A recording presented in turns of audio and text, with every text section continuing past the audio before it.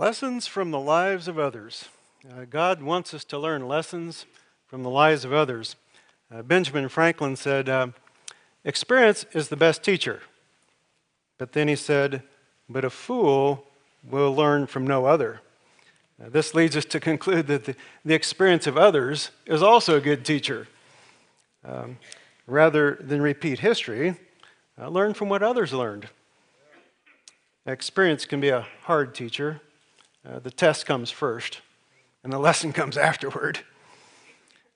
So, recall in 1 Corinthians chapter 10, Paul says, now, all these things happened to them for examples, and they were written for our admonition. So, this summer we're taking a 6-lesson tour of 6 Old Testament characters to learn lessons from their lives. Lesser-known characters, Balaam, Esther, Gideon, Hannah, Jeroboam the first, Samson.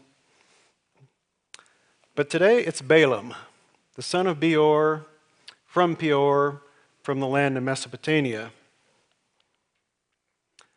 Now we're going to realize that Balaam is well documented from 5 books of the Old Testament, 3 books of the New Testament, archaeological evidence, and Numbers chapter 22 to 25 this morning.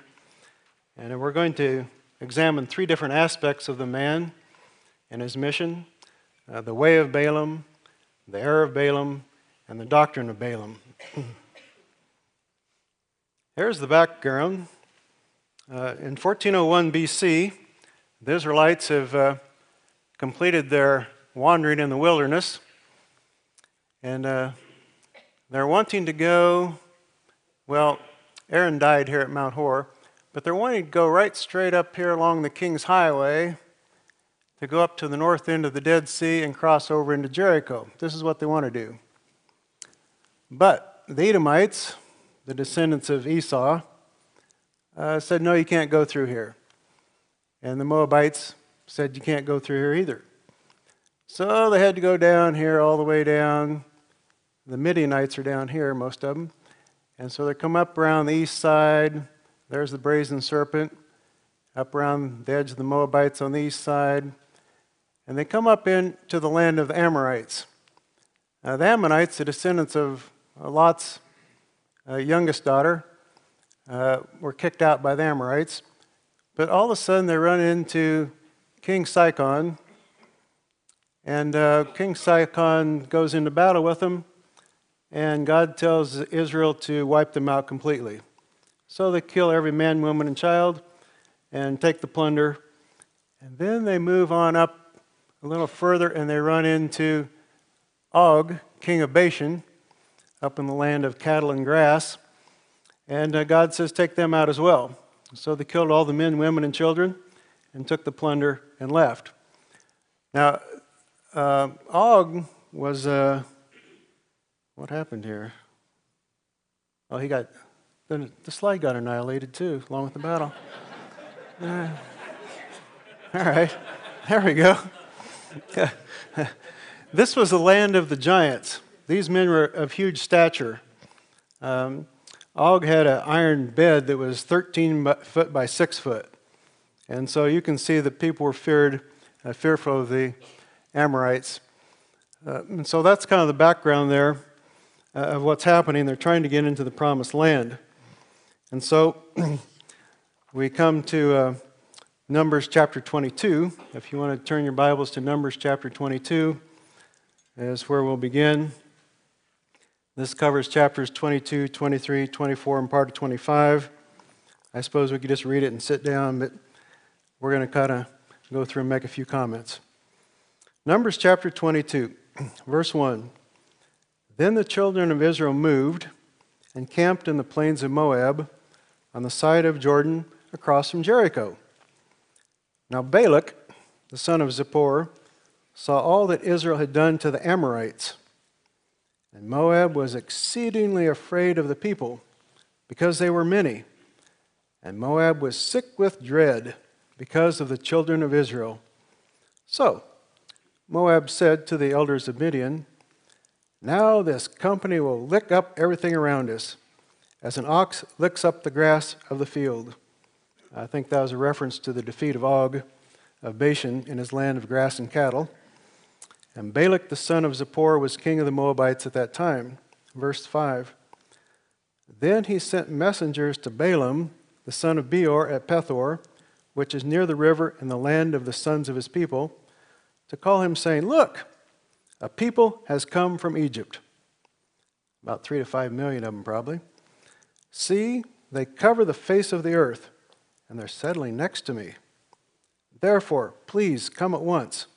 Curse this people for me, for they are too mighty for me. Perhaps I shall be able to defeat them and drive them out of the land. For I know that he whom you bless is blessed, and he whom you curse is cursed. Verse 7. So the elders of Moab and the elders of Midian departed with the diviner's fee in their hand. And they came to Balaam and spoke to him the words of Balak. And he said to them, Lodge here tonight, and I will bring back word to you as the Lord speaks to me. So the princes of Moab stayed with Balaam.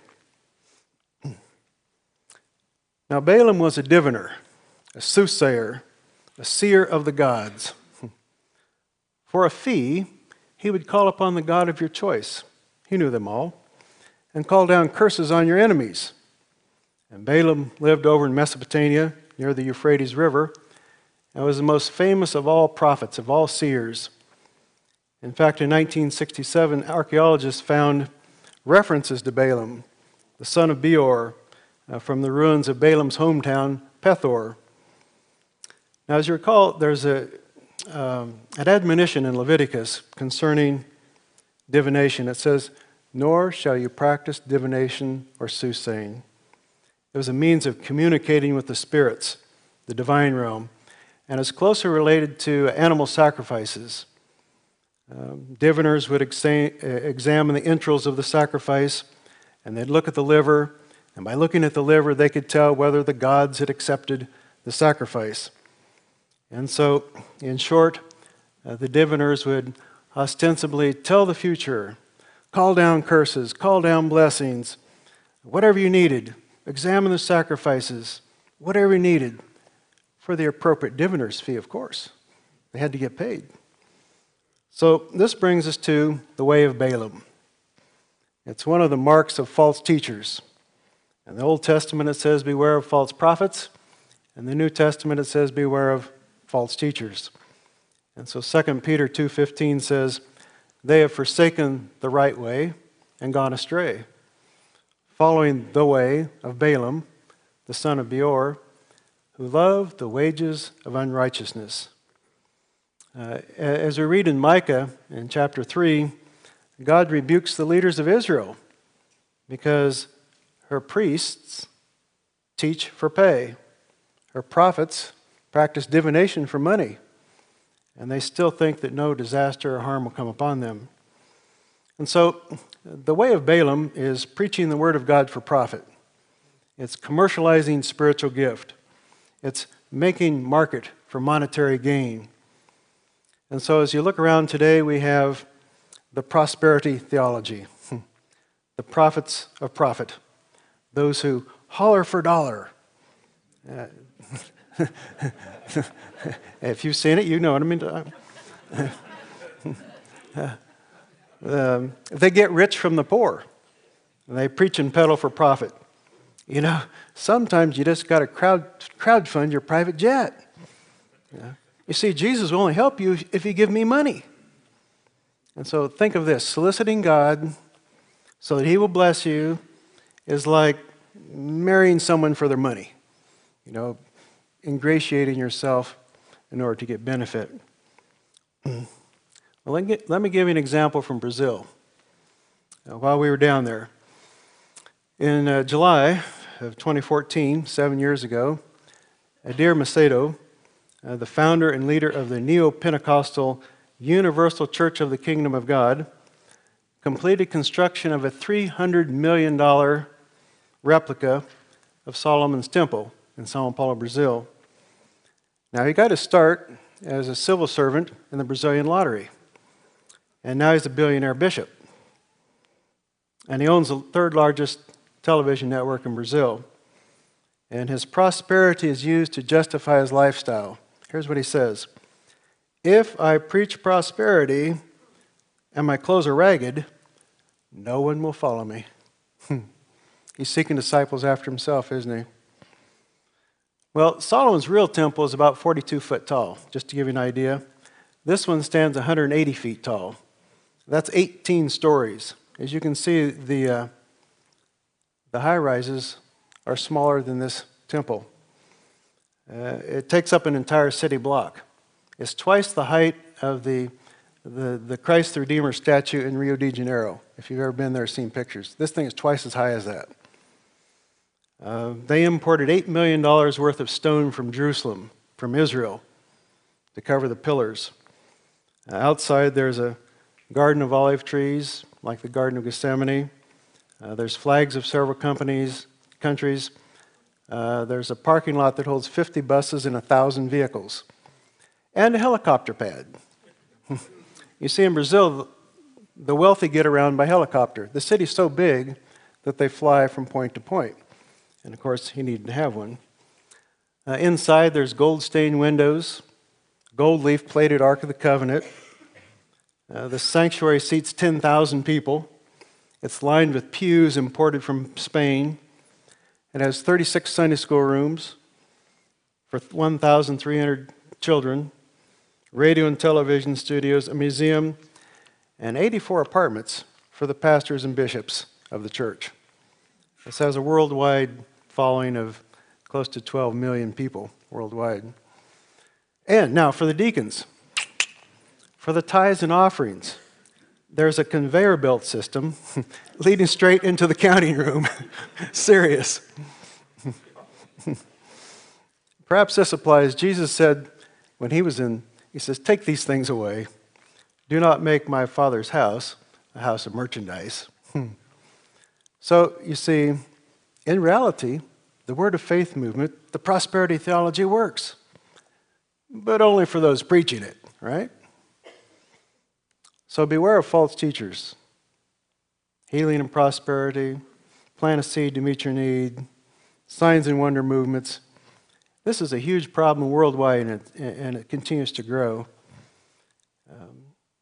False teachers are not limited to preaching for profit. They also have been able to dupe, confuse Christians. There's all kinds of spiritual con artists out there. They prey upon and prey over those who are ignorant of what the Word of God teaches.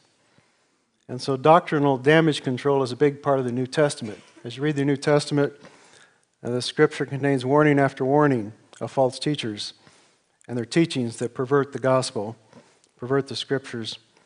You remember what Paul said to the Ephesian elders. He says, "Also of your own selves shall men arise, speaking perverse things, to draw away disciples after them." Remember what Ed here said?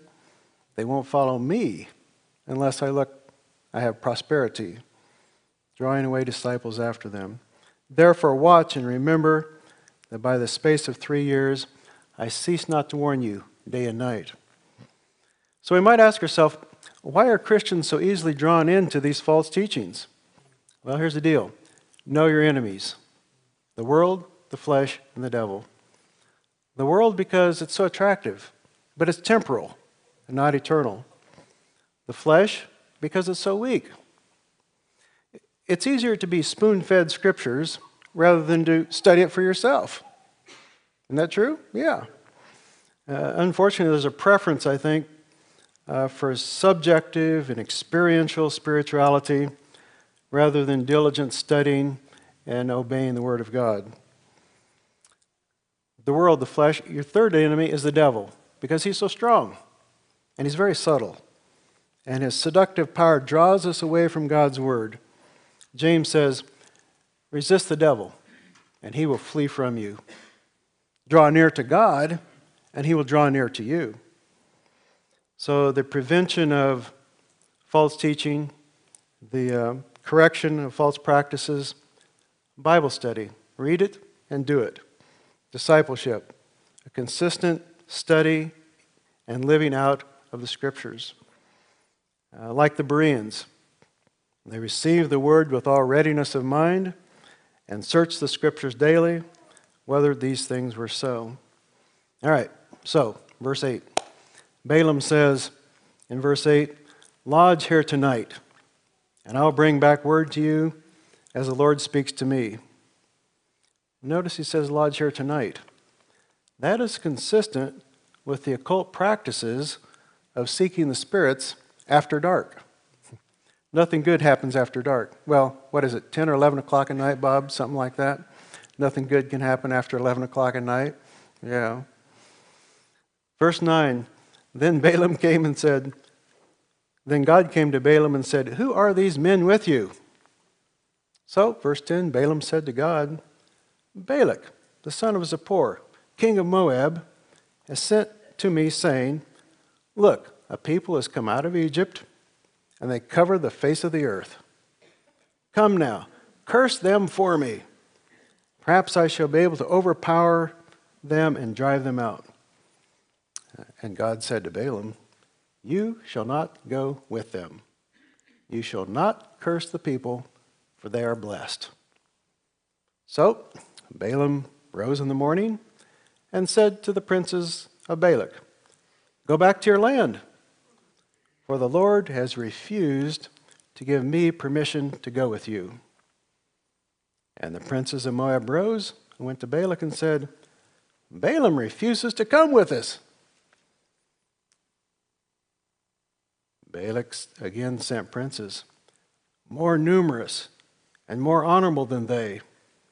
And they came to Balaam and said to him, "Thus says Balak, the son of Zippor, Please let nothing hinder you from coming to me, for I will certainly honor you greatly."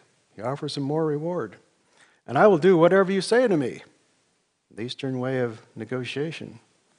"Therefore, please come, curse this people for me." Verse 18, then Balaam answered and said to the servants of Balak, "Though Balak were to give me his house full of silver and gold, I could not go beyond the word of the Lord my God, to do less or more. Now, therefore, please, you also stay here tonight, that I may know what more the Lord will say to me." Now notice that Balaam is still thinking about a house full of silver and gold, perhaps hoping that God will change his mind if he asks him a second time. So here's a lesson for us. If we know for certain how God feels about something, maybe it's forbidden, there's no need to ask a second time if we can do it. It's kind of like praying to God to see if he's okay with you robbing a bank. You know, it's just like, it makes no sense. If he's already said no, that's the end of the discussion. So here's Balaam's sin. He asked God if he should curse Israel, and he was told absolutely not, because Israel's blessed. He asked, and he got an answer. So far, so good. But to keep on inquiring to God if he should curse Israel was showing that he was self-seeking and looking for his own self-benefit. Verse 20. Interesting section here. And God came to Balaam at night and said to him, "If the men come to call you, rise and go with them. But only the word which I speak to you, that you shall do." So Balaam rose in the morning, saddled his donkey, and went with the princes of Moab. Then God's anger was aroused because he went. And the angel of the Lord took his stand in the way as an adversary against him. And he was riding on his donkey, and his two servants were with him. We ask ourselves, why did God permit Balaam to go? Did God intend to curse Israel? Or did God intend to bless Israel in spite of it all? But then, why was God's anger aroused? Well, here's the deal. God allowed Balaam to go, but Balaam did not carry divine approval with him. In verse 12, notice the directive will of the Lord to Balaam was, "You shall not go with them. You shall not curse the people, for they're blessed." But in verse 20, we see the permissive will of God. He says, "Rise and go with them." The prophet was now free to go, in spite of what God had told him, in spite of having the true mind of God about it. This permission was a test. Unfortunately, Balaam chose the path of self-will and self-advantage. So here's a lesson. Sometimes God lets us have our way, and he punishes us for it. Sometimes God punishes us by allowing us to have our own way.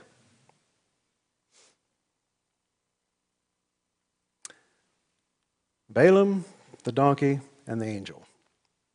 Verse 23. This is Rembrandt's version of it. "Now the donkey saw the angel of the Lord standing in the way with his drawn sword in his hand, and the donkey turned aside out of the way and went into the field. So Balaam struck the donkey to turn her back onto the road.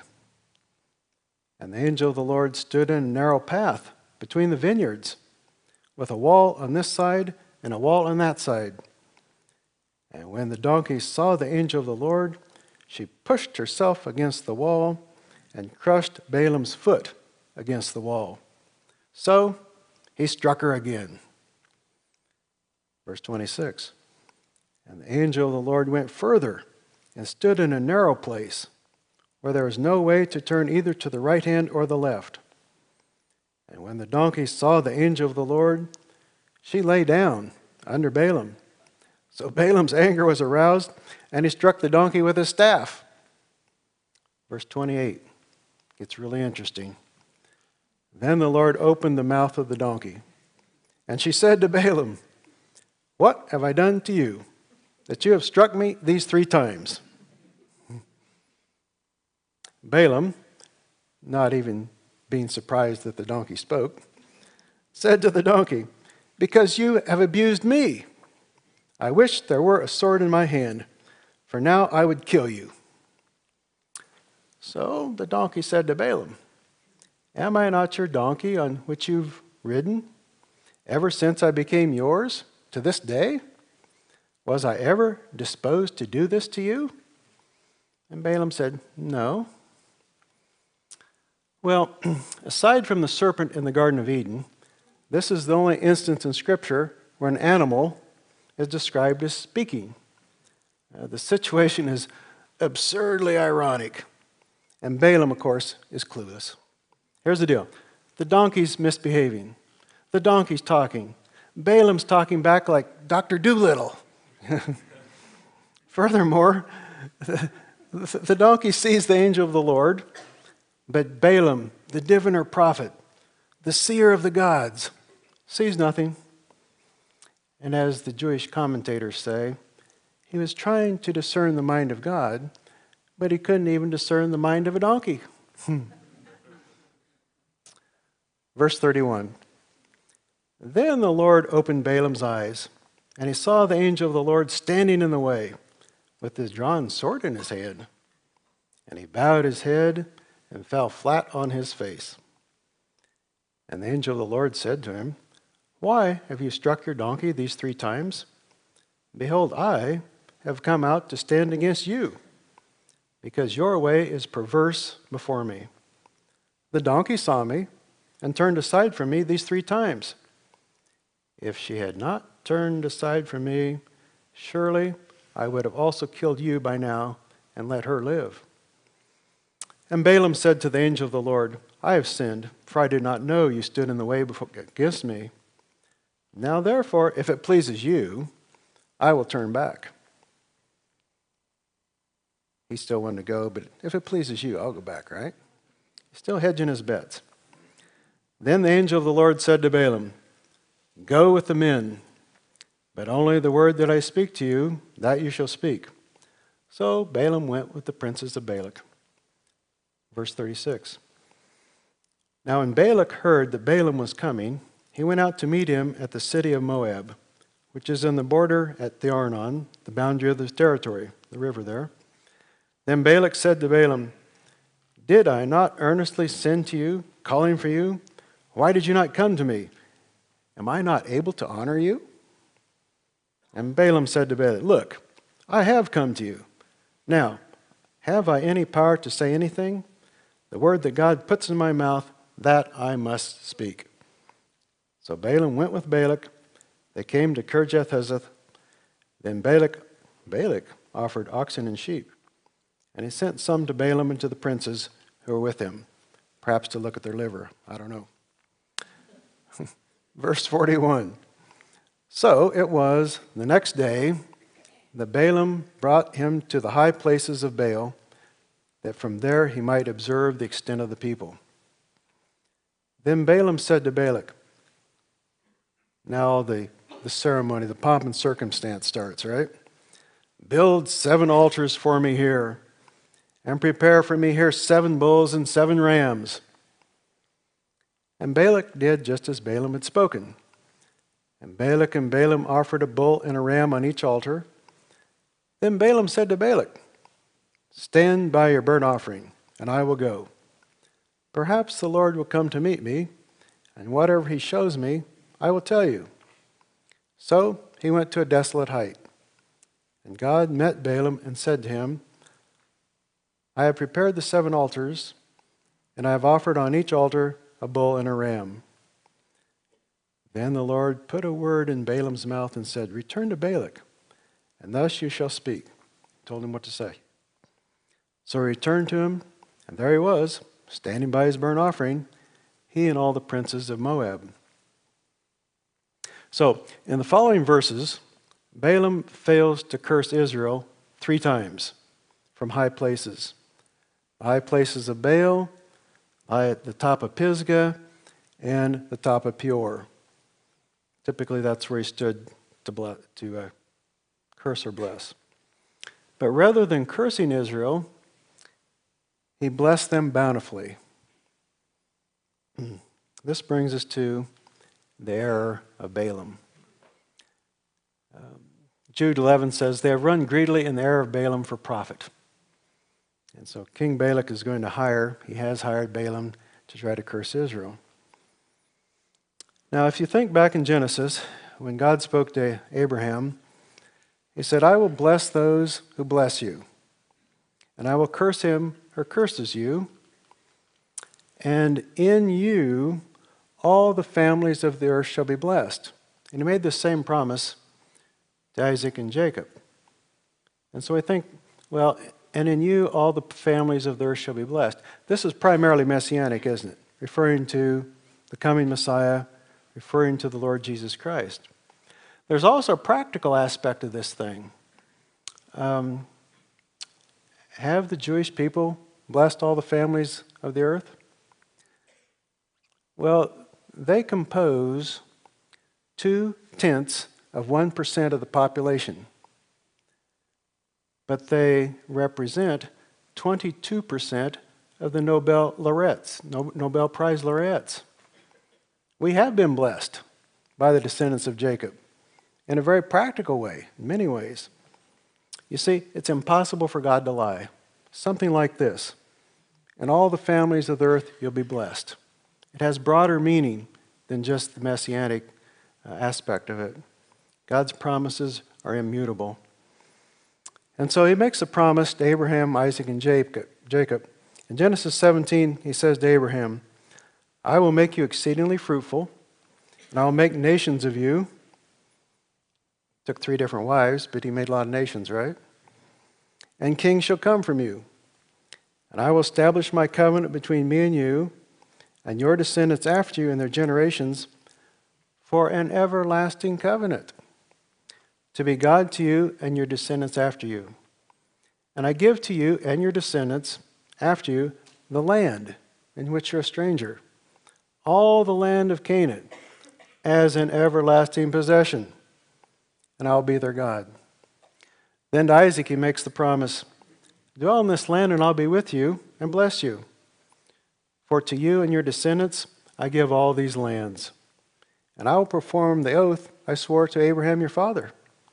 And I will make your descendants multiply as the stars of heaven, I will give to your descendants all these lands, and in your seed all nations of the earth shall be blessed. Then to Jacob, Abraham, Isaac, Jacob, right? Chapter 28 of Genesis. And behold, the Lord God stood above it and said, I am the Lord God of your father Abraham and the God of Isaac. The land in which you lie I will give to you and your descendants. Also your descendants shall be as the dust of the earth. You shall spread abroad to the west and to the east and the north and the south, and in you and your seed shall all nations, all families of the earth be blessed. All right. Unfortunately, we have something called replacement theology. It's called fulfillment theology. It's called supersessionism. It says that the universal Christian church has replaced the ancient nation of Israel. It says individual Christians have replaced the Jewish people. It holds that Israel has no plans in God's future. God's plans for the future does not include Israel, despite, as we just read, his everlasting promises. And this is not the only place. Now I'm going to say something that's I'm going to read you something. You're not going to like it probably. I'm going to read it anyway. Because perhaps this replacement theology that was the strongest incentive for generations to persecute the Jews came from the Protestant German reformer Martin Luther. Luther originally hoped that the Jewish people would see his way, would accept his form of faith, even initially praising their contribution to Christianity, New Testament church, right? However, when he did not succeed in converting the Jews, his attitude changed dramatically. And so in 1542, he wrote a little work called Concerning the Jews and Their Lies. And here's what he said. Hang on to your seat. All the blood kindred of Christ burn in hell, and they are rightly served. Even according to their own words, they spoke to Pilate. He takes that a little far, doesn't he? Verily, a hopeless, wicked, venomous, and devilish thing is the existence of these Jews, who for 1,400 years have been, and still are, our pest, torment, and misfortune. They are just devils and nothing more. Firstly, their synagogues should be set on fire. Secondly, their homes should likewise be broken down and destroyed. Thirdly, they should be deprived of their prayer books and Talmuds. Fourthly, their rabbis must be forbidden under threat of death to teach any more. Fifthly, passport and traveling privileges should be absolutely forbidden to the Jews. Sixthly, they ought to be stopped from usury. Seventhly, let the young and strong Jews and Jewesses be given the flail, the axe, the hoe, the spade, the distaff, and spindle, and let them earn their bread by the sweat of their noses. We ought to drive the rascally, lazy bones out of our system. Therefore, away with them. To sum up, dear princes and nobles who have Jews in your domains, if this advice of mine does not suit you, then find a better one, so that you and we may be all free of this unsufferable, devilish burden, the Jews. Now, in a sermon shortly before his death, he called for the immediate expulsion of all the Jews from Germany. This would be implemented in a later period under the greatest persecution of the Jewish people ever witnessed to this date, the Nazi Holocaust under Adolf Hitler. Now, fortunately, the Lutheran churches of today have renounced this little spasm of Luther's, all right? Nevertheless, the consequences remain. The consequences of attacking the descendants of Jacob is defeat. And conversely, the nations who bless Israel will be blessed. Now, according to the Ministry of Defense in Israel, since its establishment in 1948, the state of Israel has fought 7 recognized wars. The record is 7-0, undefeated. Take it for what it's worth. It's worth quite a bit. It's worth quite a bit, isn't it? Think about it. All right, Numbers chapter 23. We're going to look at one of his pronouncements from the high places of Baal. Numbers 23. And he took up his oracle and said, Balak the king of Moab has brought me from Aram, from the mountains of the east. Come, curse Jacob for me. Come, denounce Israel. Verse 8. How shall I curse whom God has not cursed? And how shall I denounce whom the Lord has not denounced? Second prophecy, verse 13. Then Balak said to him, Please come with me to another place from which you may see them. You shall see only the outer part of them, and shall not see them all. Curse them for me from there. So he brought him to the field of Zophim, to the top of Pisgah, and built 7 altars and offered a bull and a ram on each altar. Verse 19. God is not a man that he should lie, nor a son of man that he should repent. Has he said, and will he not do it? Or has he spoken, and will he not make it good? Behold, I have received a command to bless. He is blessed, and I cannot reverse it. Third prophecy, verse 27. Then Balak said to Balaam, Please come, and I'll take you to another place. Perhaps it pleased God that you may curse them for me from there. So Balak took Balaam to the top of Peor, and of course, he didn't curse him, he blessed him. We go into chapter 24, we see the same thing happening. Blessed is he who blesses you, cursed is he who curses you. Verse 12 of chapter 24, he finally gives up. Verse 14, he says, And now indeed I am going to my people. Come, I will advise you what this people will do to your people in the latter days. And he gets around to cursing somebody finally. He blesses Israel bountifully.